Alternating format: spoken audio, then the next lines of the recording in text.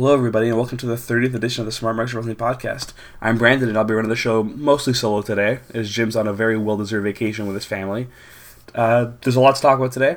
We'll have a segment later on talking about wrestling school with someone who has experience in wrestling school, so I think that'll be very interesting for anybody that's curious about how that goes and the very beginner steps of what it takes to become a pro wrestler.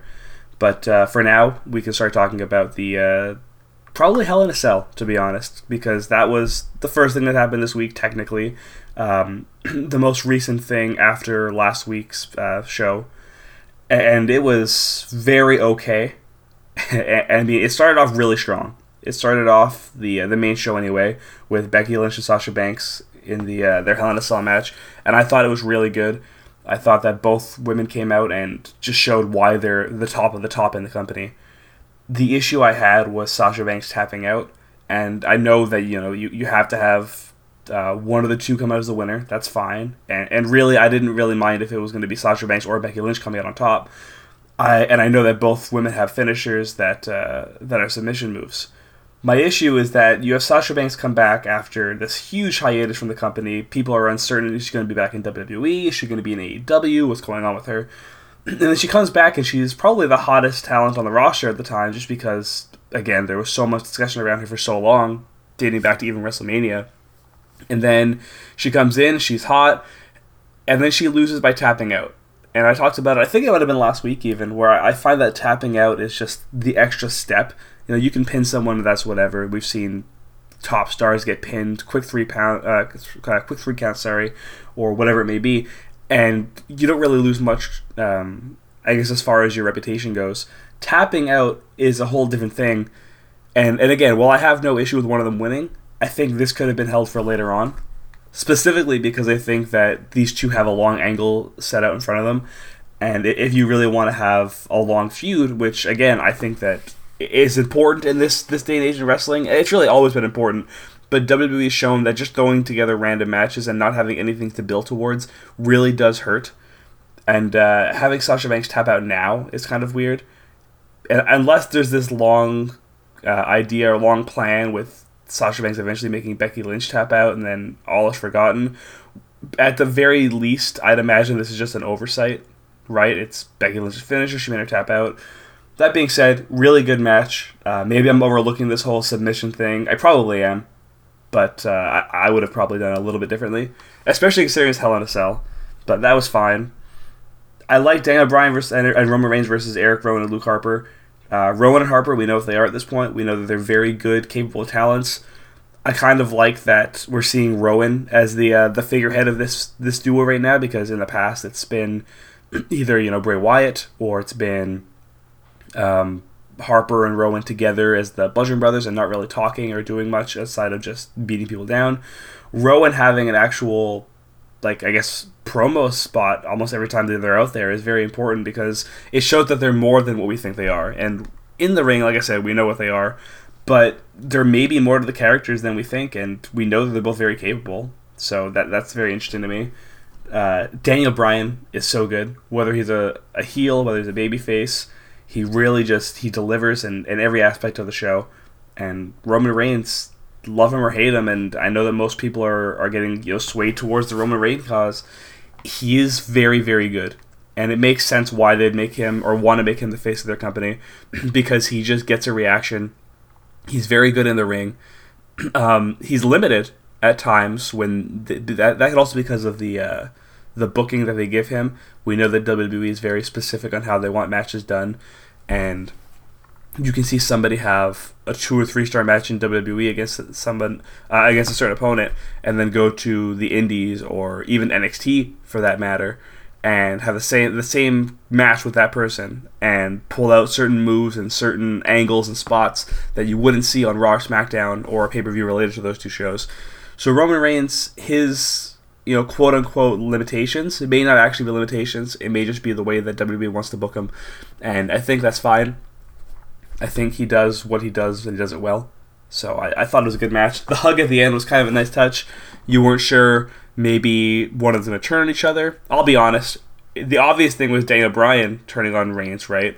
But for me, Reigns turning on Bryan would have been the ultimate step forward if they're talking about getting WWE back on the map.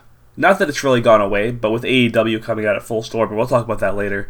But with AEW pushing so hard to be the top show, whether it's intentional or not, you have to assume that WWE has to step their game up.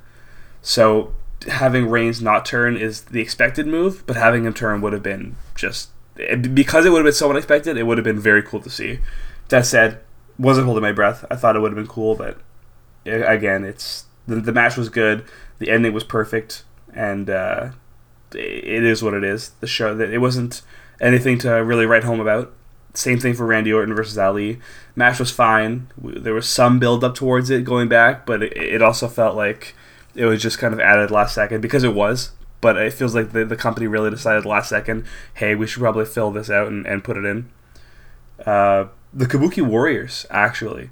The Kabuki Warriors came out, and they showed a heel side to themselves, and they worked ring psychology perfectly. Bliss and Cross both looked good. The green mist at the end was absolutely perfect. And I think we may actually see a resurgence to this Women's Tag Team Championship. I'll also go into Raw real quickly, but we saw them again on Raw and SmackDown, and they looked really good against Charlotte and Becky Lynch. And the green mist once again came through.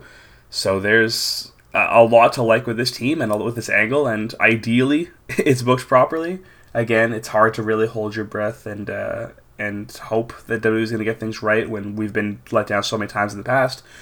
But Asuka and Kairi Sane are both incredible talents, and they seem to be booking them in the right direction and not using them as just wrestlers and using them in a heel way seems like a really, really good idea to me. We saw the whole Braun Strowman and Viking Raiders against the OC. That was fine. That whole match really was just a setup for Braun Strowman and Tyson Fury and what's going to happen with that. So the match was fine. I thought that all participants looked really good, but again, it was, fine. There's nothing on this card other than Lynch and Banks that really stood out to me as an incredible match. That goes for, again, Chad Gable and King Corbin. I liked Gable winning. I thought that was good. That being said, King Corbin may be the biggest 50-50 push guy in the company as far as he gets these mega pushes. Money in the Bank, wins. He's the Constable. He wins the King of the Ring, and then he gets stripped of the Money in the Bank. He loses it, but it was basically him being stripped of it because it was such a non-factor that people talk about sometimes in gimmicks, like, oh well, weren't you the Money in the Bank winner? But also it's so disregarded nowadays. They really just kind of buried it and brushed it under the rug. Then you have this King of the Ring. Right away his chair gets broken down. He loses to Chad Gable at the next pay-per-view. The Constable, he beat Kurt Angle, and that was great, except nothing really came out of it after. He didn't get a major push after that. So we've seen him kind of booked. We've seen other people booked 50-50, but he's been booked in the biggest ways of 50-50, and it's just weird to see that they seem to like him so much, but they have no idea what they're doing with him. I should say, after he beat Angle, he did have that run against Seth Rollins for the title, so maybe he did get some kind of push, but it just never felt like he was ever going to win it, so that's kind of my issue with it. Charlotte versus Bayley, that was surprising to me. Charlotte winning the title from Bayley, and Bayley no longer having that championship. Maybe this is how they're going to really solidify her as a heel, because we saw her after the match. She was, crying and telling the camera to get away from her, and she was complaining to herself. So it'll be interesting to see SmackDown. This is, again, being recorded before SmackDown Live, because SmackDown is now... Actually, it's not SmackDown Live anymore, which I was calling for that for a long time, so good. I'm glad that's gone. But it was this is being recorded before SmackDown, because SmackDown, of course, is on Fridays now. So that limits the amount of content we can put in each week. If anything huge happens on SmackDown, it is possible that it gets recorded and edited in after, but we'll see. We do know that SmackDown has implications for the draft, and we're going to see the start of the draft tonight. So really, it might be interesting to put all of that discussion into next week's show after the whole draft is complete, because even just reviewing half of the draft may not be worth it. We've seen people get drafted from Raw and SmackDown and back again, even at the same night. So doing half the draft doesn't really make much sense. But SmackDown will be discussed at some point, likely next week, but we'll see. And then the big match, the real elephant in the room, is it was Seth Rollins against the Fiend Bray Wyatt. You had a match that... So here, I'm of a few minds on this match. Bray Wyatt as the Fiend is the best thing going in WWE right now. He's very good. He's being booked to perfection. And it's really hard to say that about anything in WWE in recent years, outside of maybe Becky Lynch as the man, leading up to WrestleMania. But they struggle very heavily on pushing people, or even just pushing the right people sometimes, oftentimes. But the Fiend has been perfect. Putting him in a championship situation at all, but especially this early, is kind of weird to me. He doesn't need the title because he's so hot. It's the same way certain talent doesn't, Roman Reigns doesn't need to be the WWE champion to be a legitimate top guy. John Cena doesn't need that. I would say even AJ Styles or Seth Rollins, people like that, they don't need the titles to be legit. Right now, Bray Wyatt didn't need it. That being said, if they really do think he does need it, and I'm not totally opposed to the idea, I just think that it wasn't necessary. Let's say they do think he needs to have the title or be in that title picture. It would make sense, if you want to push him to the moon, to have him beat Seth Rollins, who obviously has been pushed to the moon going back for a year now, right? He's been the top guy in the company. The Shield right now are just on top of the world with Reigns and Rollins and WWE and Jon Moxley over in AEW. But having the match go the way it went it made sense to me, right? You had Seth Rollins just beating down Bray Wyatt and a million stomps and chair shots and whatever the weapons that he used, all the weapons. There was a lot of weapons. I believe at one point he even brought out he had a ladder on... actually, he had a pedigree onto a chair. He also had a ladder on top of his head with a chair... Or sorry, he had a chair on top of his head, and Rollins took a ladder and smashed it down on his head, which I thought was gruesome. And then there was a kick out at 2. There was, again, so many stomps, pedigrees, and chair shots to the head, and just kickouts at 1. And that was fine. It just went on so long. And it was to the point where the fans were getting restless because they knew, or they thought they knew, that, this match is going to end with the Fiend just winning the match. And that's fine. They wanted the Fiend to win it, I think. I think, in general, the whole crowd was behind the Fiend in this situation. And that's not a slight at Seth Rollins. That's just because the Fiend has been booked so perfectly. And then you also had Bray Wyatt as just a fan favorite for a long time. But then you had the whole toolbox situation and a sledgehammer, and the referee asking Seth Rollins, "Do you want to kill this man? Are you going to kill this man?"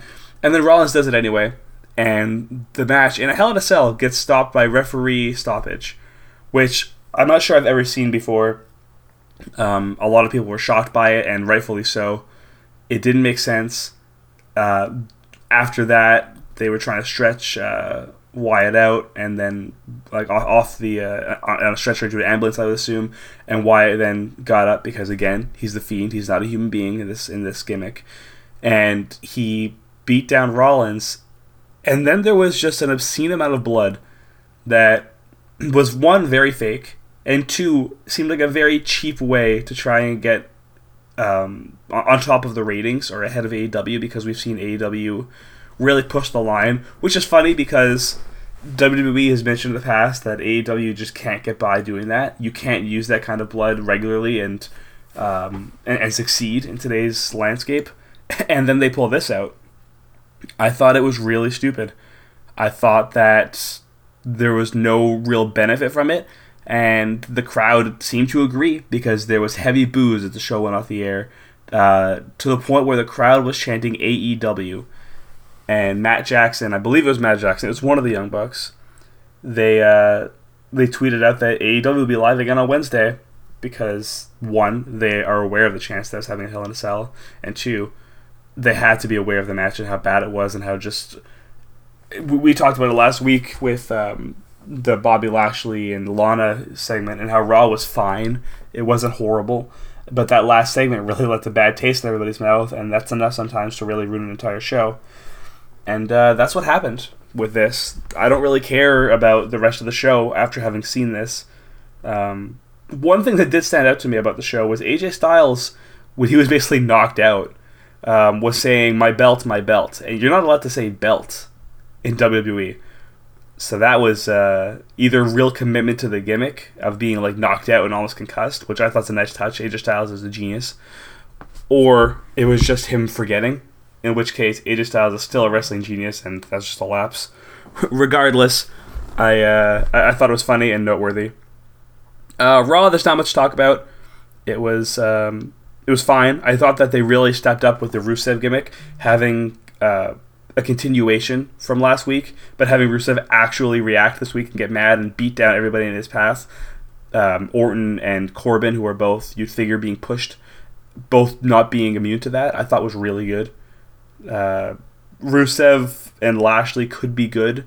This angle in general is kind of weird, but it's also very much up WWE's alley, so it's not too surprising in the end. Natalya, Lacey Evans was fine. I thought the match had a lot of good elements.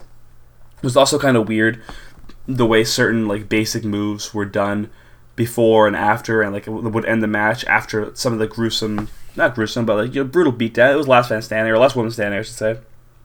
But Natalya winning is weird to me. You'd figure you'd want to have Lacey Evans come out on top. I'm also getting really tired of seeing Natalya and Lacey Evans. I feel like those are the only people we've seen wrestle in a long time. In that, as far as Lacey Evans is concerned, she's had that very brief run for the title, and then it's just Natalya from beginning to end. There's a lot of logic that was lacked in that match, but I mean, again, what are you gonna do? Viking Raiders versus Ziggler and Roode, really good match. Having the Viking Raiders come out on top, I thought was also really smart.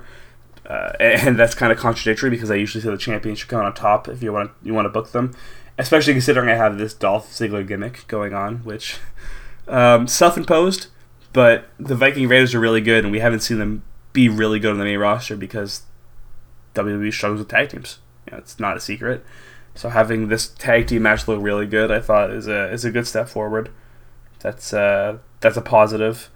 Then you have Aleister Black and the Singh brothers. That's all I'm going to say about that. Why? The OC against the Lucha House Party. Also very much why. It doesn't really make sense to me to... I guess the Lucha House Party has to come out at some point and just do their thing. And the OC needs an opponent, and this 6-man tag match is possible with that, but I don't really understand what the point of that is, especially after you had the tag team title match the night earlier. But again, here we are. What are you gonna do? I mentioned the Kabuki Warriors coming out on top. I thought that was really good, and again, you had the Green Mist, and I thought that they did a really good job at pushing it, and that's a second tag team match that looked really good. So all things considered, very good work by WWE. Ricochet versus Apollo Crews should have been a lot better. It's just, again, another thrown together match without any direction for either person. We'll see where that goes, but it's just a match, I think. There's no real long-standing consequence there. And, of course, you have Tyson Fury and Braun Strowman starting their feud. It was fine, actually. I had no issue with it. It's what you expect. At least they're going to push Braun Strowman. I would kind of expect this gimmick to be more over on, or this feud anyway, to be more on SmackDown because of Fox. But hey, good for WWE for pushing this and getting Fury involved and having Braun Strowman in a major feud because, well, we assume it's a major feud because he's kind of been treading water for a while. This guy's a legitimate star in the making. He's got everything you need in a star. And his mic skills are actually really not bad for a guy who's a giant. You usually don't see that, at least not this early into their careers. Big Show obviously is really good on the mic. Kane is probably one of the best on the mic. He's very underrated, and Undertaker's always done his thing. But giants typically don't have much as far as like I guess promo work goes, and usually they have a mouthpiece or they don't need it and they just come out there and brutalize people. So this is nice to have a guy who is good. He's fast. He's strong, and he's got the ability to speak. So push him. And again, it doesn't need to be for the title. I think that shit may have sailed right now, and you need to kind of circle back to it eventually. But push him and let him be a main attraction on your show. And not every attraction has to have a title. And that's something that WWE needs to really show again. Somehow the show makes it so people are irrelevant without the title and irrelevant with the title. And I think that's my biggest issue with WWE's product. NXT was really good. You had, I would say, probably an A show, an A rating. You had a lot of really good stuff. You had Breezango against the Forgotten Sons. That was a sneaky good match with Breezango losing. I have no issue with Breezango losing, to be honest, because I think they have room to take a loss. But I also think that they're very good, and they may be the best, most accomplished tag team right now to go on and compete again for the tag team titles at some point. That being said, they're nowhere near that, with especially after taking a loss on NXT, but still really good. Rhea Ripley looked really good on the show. Really, the biggest thing coming out of NXT was Drew Gulak losing his Cruiserweight Championship. And we've talked in the past about how you really need someone to carry the torch for the... first of all, it's now the NXT Cruiserweight Championship. It's 205 Live is what we assumed, it's dead. And Drew Gulak, we thought would still a good figurehead for that because he's got a gimmick and really you want eyes on the product. Well, who better to have as the figurehead or the main character in that role as champion than Lio Rush, who makes headlines everywhere he goes, for good or for bad. And that match was terrific. Really, really good match. If you haven't seen it, I highly recommend watching it. If you're in Canada, it'll be airing... it would have aired Thursday night, so you would have had a chance to have seen it very recently. And if you're anywhere else and able to watch it in the States, then you would have seen it on a Wednesday, ideally, live. And you got to see a real treat, and it was a really, really good way to start the show. They really came out hot 2 weeks in a row. Unfortunately, though, for WWE and for NXT, it's impossible right now to compete with AEW's product. And Raw, SmackDown, NXT, whatever it is. NXT is the exception to the rule, but Raw and SmackDown especially, they just feel like Raw and SmackDown, and like they felt for the last 10, 15 years. And I think what wrestling fans really want is they want to feel like it's the 90s again. They want to feel wrestling.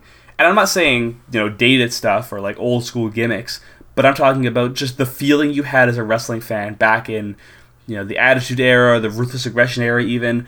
It was just a really good time to be a wrestling fan. And AEW just delivers that in spades. And I can't talk enough about how good AEW is. Chris Jericho came out with the Inner Circle, which is obviously Santana Ortiz, Sammy Guevara, and himself and Jake Hager, formerly Jack Swagger, and he just put on a clinic of a promo. Chris Jericho, I've said it before and I'll say it again, he's probably the greatest wrestler of all time. The guy gets it, he adapts, whether it's in the ring, on the mic, on social media, on his podcast, even if it's outside of wrestling. This guy knows how to get a reaction, how to entertain a crowd, and the thing about him is he doesn't have to be the focal point of a match anymore. He just needs to be the biggest attraction there. We saw it last week on the debut episode of Dynamite, where he was a really minor part of that match. He got the Judas Effect and won, and is obviously the ringleader of this new faction. But he was barely involved in the match, and he doesn't need to be, because there's so much talent around him, and he is such a good leader and such a good heel, and a good babyface for that matter, but he's such a good heel that he doesn't have to actually get his hands dirty to get a reaction from the fans. Even just him tagging himself in and then tagging himself out right away. That's huge. That gets a reaction that's very Chris Jericho. But back to his promo, mentioning the list, mentioning how We the People is stupid and dead, and how that was a consequence of bad booking, and it was a bad idea to begin with, which I'm not so sure is true. I think that We the People in general was very good. It got Jack Swagger on top for a while, despite not being used. But it's just a really good promo. He talked about, he highlighted everyone there, in his team. He mentioned he took a slight shot, maybe not so slight and subtle. It was pretty direct at Brock Lesnar, or at least intended to be at Brock Lesnar. I don't think he actually cares about Brock Lesnar. I think he's very smart, and he knows how to get a crowd to react. So whether or not he actually doesn't like Brock Lesnar, he definitely used Brock Lesnar as a pawn in this promo by saying Jake Hager is the very best MMA fighter on the planet, and he's better, tougher than any other wrestler fighter, former MMA fighter. That obviously a shot at even Bobby Lashley, potentially. But Brock Lesnar is obviously the one that you expect it to be. I don't think AEW has any issues with Matt Riddle. I think they made that very clear recently. But still, very good promo. Darby Allin and Jimmy Havoc was a dark match, so we had seen it before, but everyone got to see it for the first time if they hadn't seen it already on YouTube, live on Dynamite. Darby Allin's an absolute star. He is now going to be competing against Chris Jericho for the world title in a Philadelphia street fight, and I've been singing his praises for a while now, and he is very, very good at what he does. And I like that AEW has a quality of matches. Wins and losses doesn't... I mean, the record matters, but the quality of a loss is also very important. And even just showing the wins and losses record on the during entrances is very important to me. I think it's a very good way to legitimize things in a world that we know isn't real, right? We know that there's...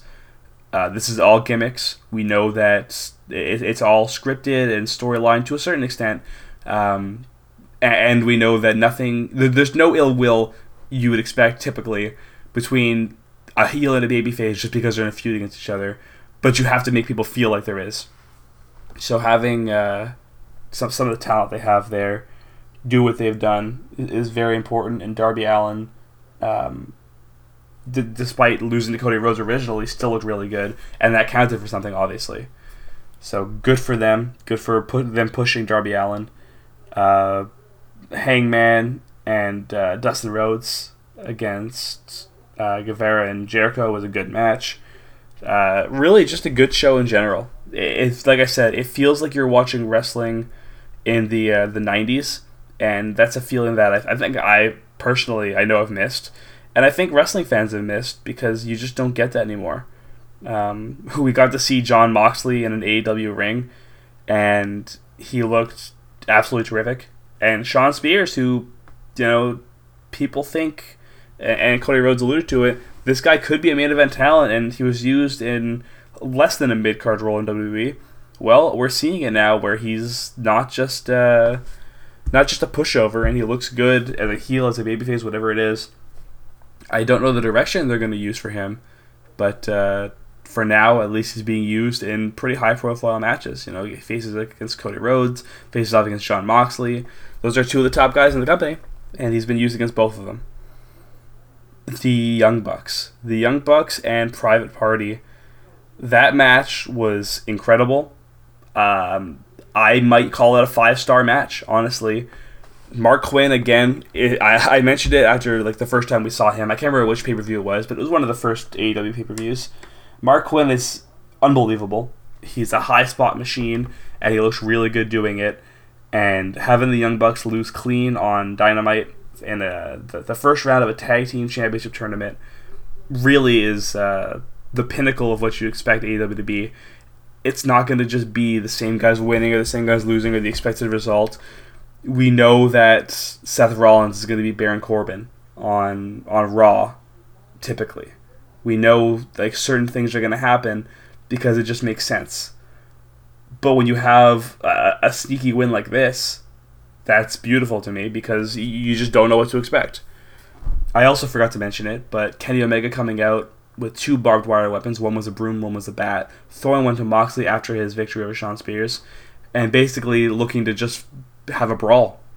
Have this this feud come to a head. And then Pat comes out and just hits him in the back of the head with a chair. And then Moxley walking away because he's Moxley. So whether or not he maybe he doesn't want to fight him when there's no advantage there, which is weird because we saw him attack Omega from behind last week.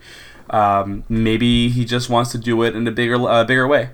But for one reason or another, he didn't attack him when he was down. and they kind of hinted towards potentially a union between Pac and Moxley. So that'll be interesting. Two guys who I think are top heels right now. Kenny Omega, like I said, you really don't know who's going to win and who's going to lose in this company. And Kenny Omega just keeps he keeps losing, and he's coming out as the loser in all of this.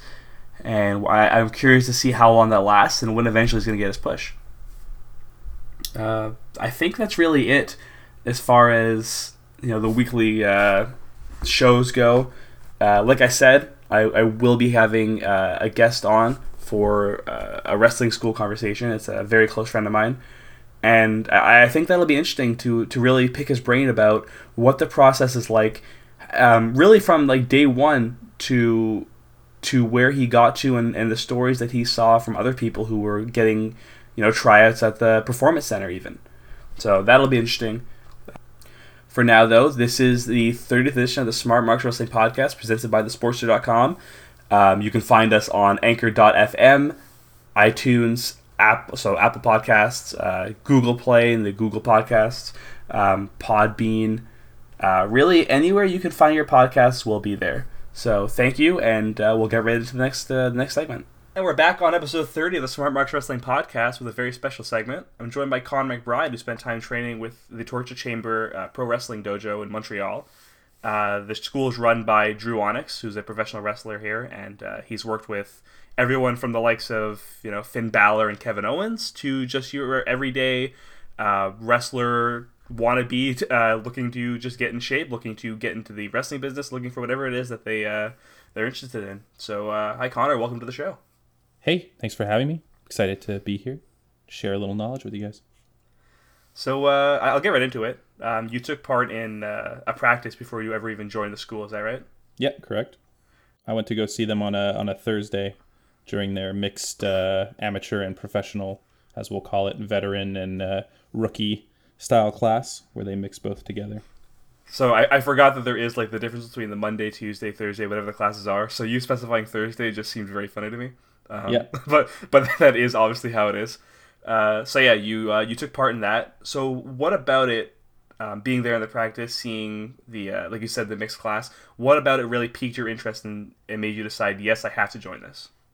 There was just there was a culture definitely right off the bat that I noticed, kind of being a completely new person who people had never seen before and still being treated like super respectfully, being greeted at the door by just the common like wrestling trainees. It showed me that people there are really serious about being respectful, helping each other out. And I was kind of looking for a community style place where I could be pushed to my limits and helped through not quitting and not giving up on my training, despite how out of shape and kind of dilapidated I was at that point in my life.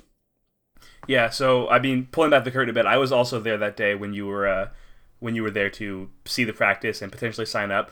And it was actually really amazing when you walk in and just everybody, it doesn't matter who it was, whether they were there for a day or like it was their first day training, or if they were there for 4 years, everyone would come up to you, shake your hand, and just immediately greet themselves to you. And that was I thought that was really interesting. And like you said, it really showed a team dynamic and a culture that it really helps cultivate what you want to do as a pro wrestler when you want to have. It's a tight knit group, right? Whether you're in a pro wrestling. Like a major company, so let's say WWE, AEW, whatever it is, or you're in some small independent promotion, these guys all know what the grind is, they all know the hustle, and having that one set culture where everybody feels like they've gone through the ringer together, that's very important, and I think it got started right away for you as soon as you saw the culture there. Absolutely, and the mix too as well, with seeing Drew and how he interacted with the people. People who I could see were maybe struggling, or the people who are obviously having a really good, like, easy time about it. He was equally as respectful, equally as pushing and hard on the people who needed to hear it as they needed to hear it. And I could just feel like that was going to be a good space for me to be and help me kind of get to be the best that I could be in that situation. So, like, how in depth did you go for his teachings? Like, did you feel that because you were new, obviously, to the not new to wrestling? You obviously you have a background in amateur wrestling. What's your actual background before I go on? I've done freestyle, Greco-Roman, and catch in high school. So I did a couple GMMA championship tournaments just in high school, and I never wound up continuing outside of that.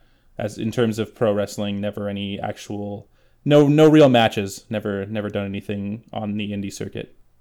Right, and for you, it was really just a way to get in shape, a way to kind of have fun with getting in shape and really seeing the world of professional wrestling from different eyes, or at least from behind the scenes. So for someone like you, who was really new to that side of it in the world of professional wrestling, versus someone who was there for, let's say, 4 or 5 years, did you find that Drew had a different way of teaching people? And even if it was, let's say, you versus somebody else who was in a different situation, physically, mentally, did you find that Drew and the school itself did a really good job at adapting the way they were teaching things? I think that it's almost a one size fits all for this kind of culture. Like everyone who is into wrestling, everyone who's putting everything they have out on the mat kind of 2 to 3 times a week, they all have the very thick skin and the drive to be the best they can be. So Drew's kind of approach at telling you exactly what you need to hear in a very blunt way, and he likes to take this approach where when we have fun, we have a lot of fun, but when we practice as hard as we physically can.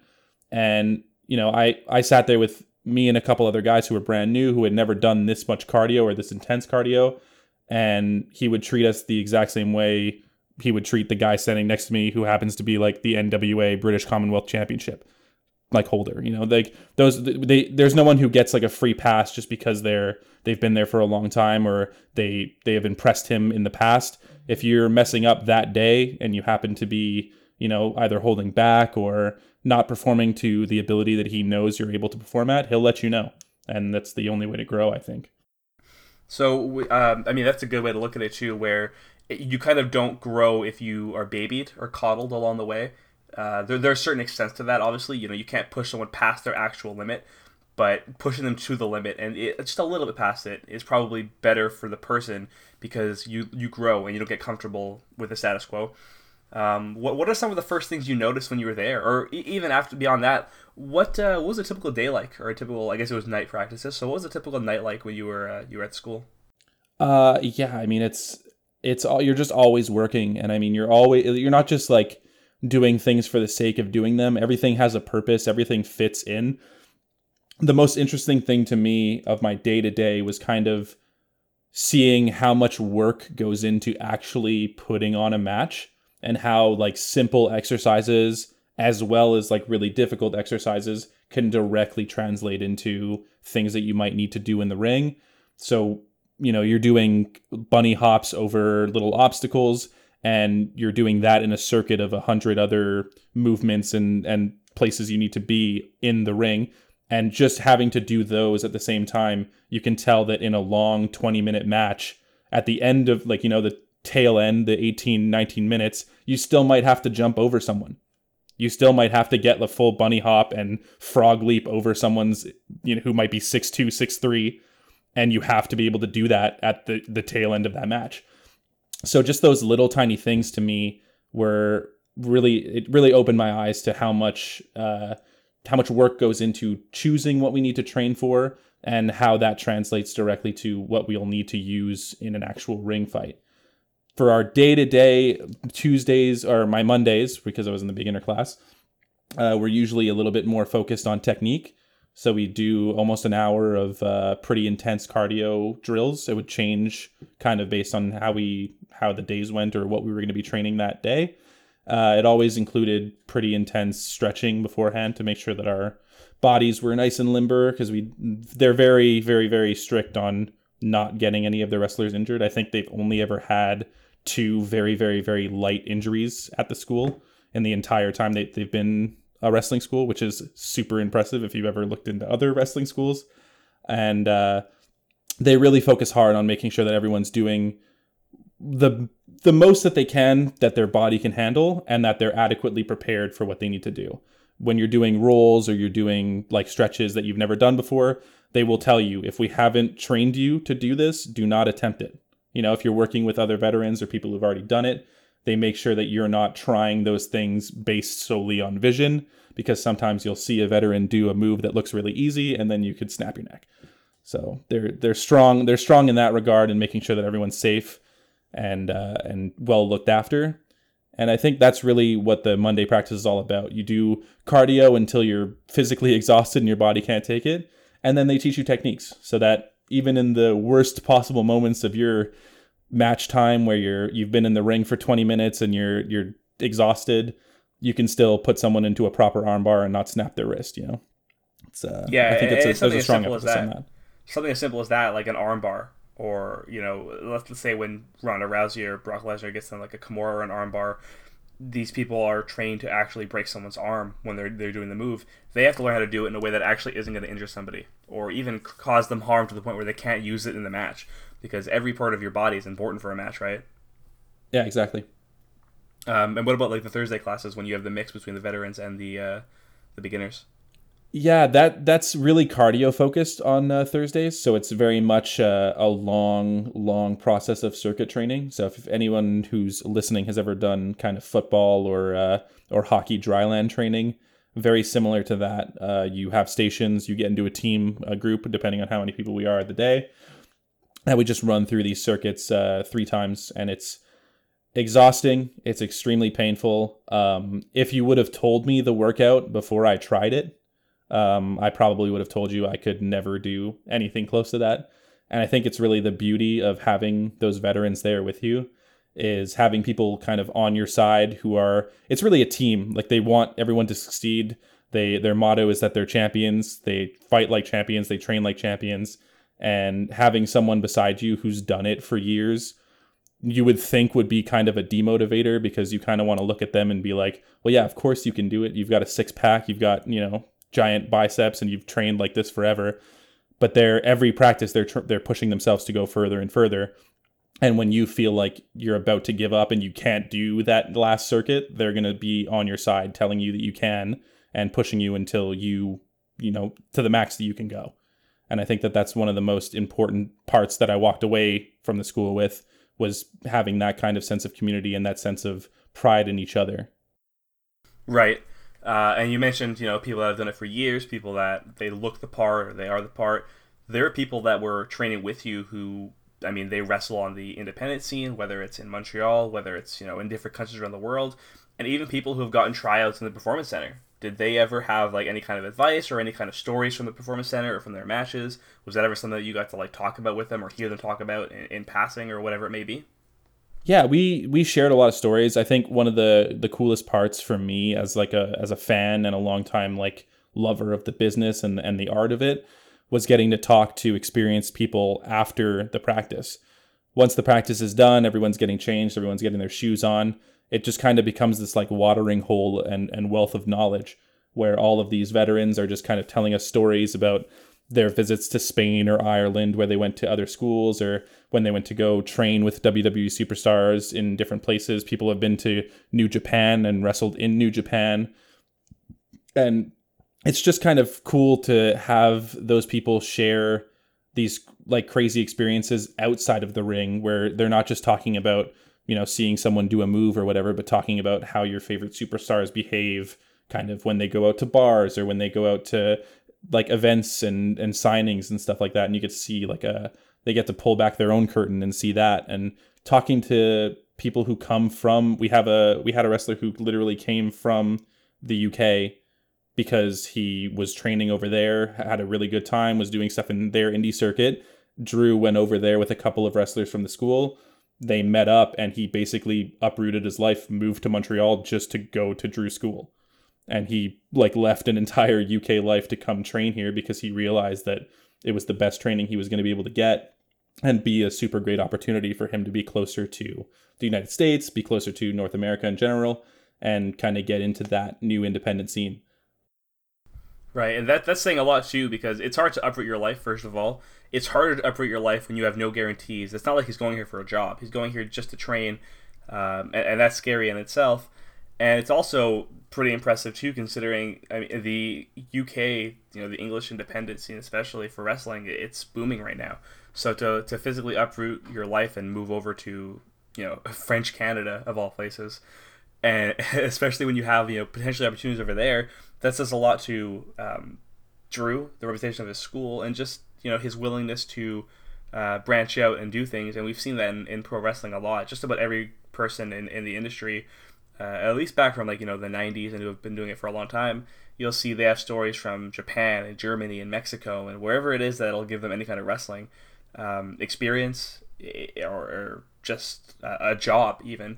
It's a very lengthy list of countries that you'll see them go to, and it's never as easy as just, hey, I want to be a wrestler. I mean, sometimes it's as easy as I want to be a wrestler and you're a wrestler, right? The Performance Center gives you that opportunity now, but it never was that easy, right? So we're in an age of wrestling where you really get to, it's different. It's not what it used to be, but people will still go that extra mile because they realize just because those options are available, it doesn't mean it's for everybody. It doesn't mean everybody's good enough to get that opportunity, or even some people are lucky enough. Some people aren't lucky enough to get that opportunity. It's not always about how good you are, but it's also just how far you can get with what you've done. And that's something that a lot of people don't realize in a lot of walks of life, and wrestling is no different. Yeah, I think his reputation definitely precedes him as as a strong coach. I know they've had stories of them going to multiple other places where the facilities aren't as clean, the hardware that they get to use isn't up to par. They have a 16x16 ring to practice in, which is unheard of in wrestling schools. Even in the Quebec wrestling scene, most of the rings that are used for actual matches are 14x14. And if you do the math, 2 6 feet something people doing a suplex, you're going to hit the end of the ropes with your legs. It's a very small ring considering WWE uses 20x20. Most big promotions use 20x20 except for NWA. And just being able to have that resource is such a blessing to train in. And having someone who's been a coach at the Performance Center. They actually had Drew there as a registered coach. And it's something that he's always wanted to do and got to live through. So he knows what they're looking for at what some people would consider the highest level of professional wrestling, whether you consider that a talent brag or a wide-ranging visibility brag. It is one of the biggest companies in the world for sports entertainment. And him having that kind of and knowledge around what they're looking for and what kind of training you should be doing if that's your end game is invaluable to people who are looking to get into that scene. Yeah, and he also, I remember when I was there, he mentioned, and I was there for less than 2 hours. How long were we there for? We were there for 2 hours. Yeah, the practice was about 2 hours, and we got there right on time and talked to him a little bit after. Sure. So let's say it was 2 hours. During that practice, I got to see the just simple workouts on the mat. So you have a mat, and then also you have a physical ring. And you have a little training or a workout room, whatever it is. It's not a huge place, but there's a lot that can go on in there, and it's actually a very good usage of space. Honestly, they really don't waste any of it. But so I got to see some of the workouts. I got to see in ring. It was drills, I guess, certain things. So hey, do a takeover, just do a snapmare or something. Okay, then do a snapmare, and then this guy's gonna bounce back up, and then you're gonna I don't know, give them a Russian leg sweep or just a toe drag or something, something simple, and they would just add and add and add, and then at one point there was referees being involved, and how the referee gets involved and how it really affects the way the match goes, and the referee is such a major part of every single match, but you don't really notice it because why would you, right? You're not there to watch the referee. Managers were involved, so there's promo work as well. I thought the promo stuff was very good, and then you had him saying, when we were talking about the referees, he was saying how he would watch a match. I think it was 4 times. He said he would watch the match all the way through. Then he would watch it again from the babyface perspective. Then he would watch it and watch just the heel. Then he would watch it again and watch just the referee. It may have been 5 times because then he may have watched it again after that. Yeah, watch it again, yeah. So then watching a match 5 times, that's exhausting if you're talking about 20 minutes. You're talking about a very, very significant amount of time for just one pay-per-view, for example. WWE puts on 7-hour shows right now. So if you're watching every single one of those matches 5 times, that's 35 hours, less the filler in between. So that's more than a day's work there, and that's just one wrestling pay-per-view for one company. You're not talking about every Raw, every SmackDown, every independent show, every match and I'm not saying he watches all those matches, but I'm saying right. anything he's doing for that kind of stuff, whether it's an indie show or Raw or SmackDown, it's very time-consuming, and it's the kind of work he puts in that really shows, or it really helps build some kind of reputation that he has, and it's not hard to see why you and so many others are interested in joining it.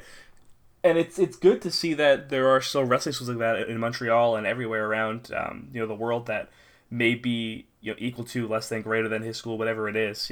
Schools that are still dedicated to preparing people for this performance center experience or for other companies around the world.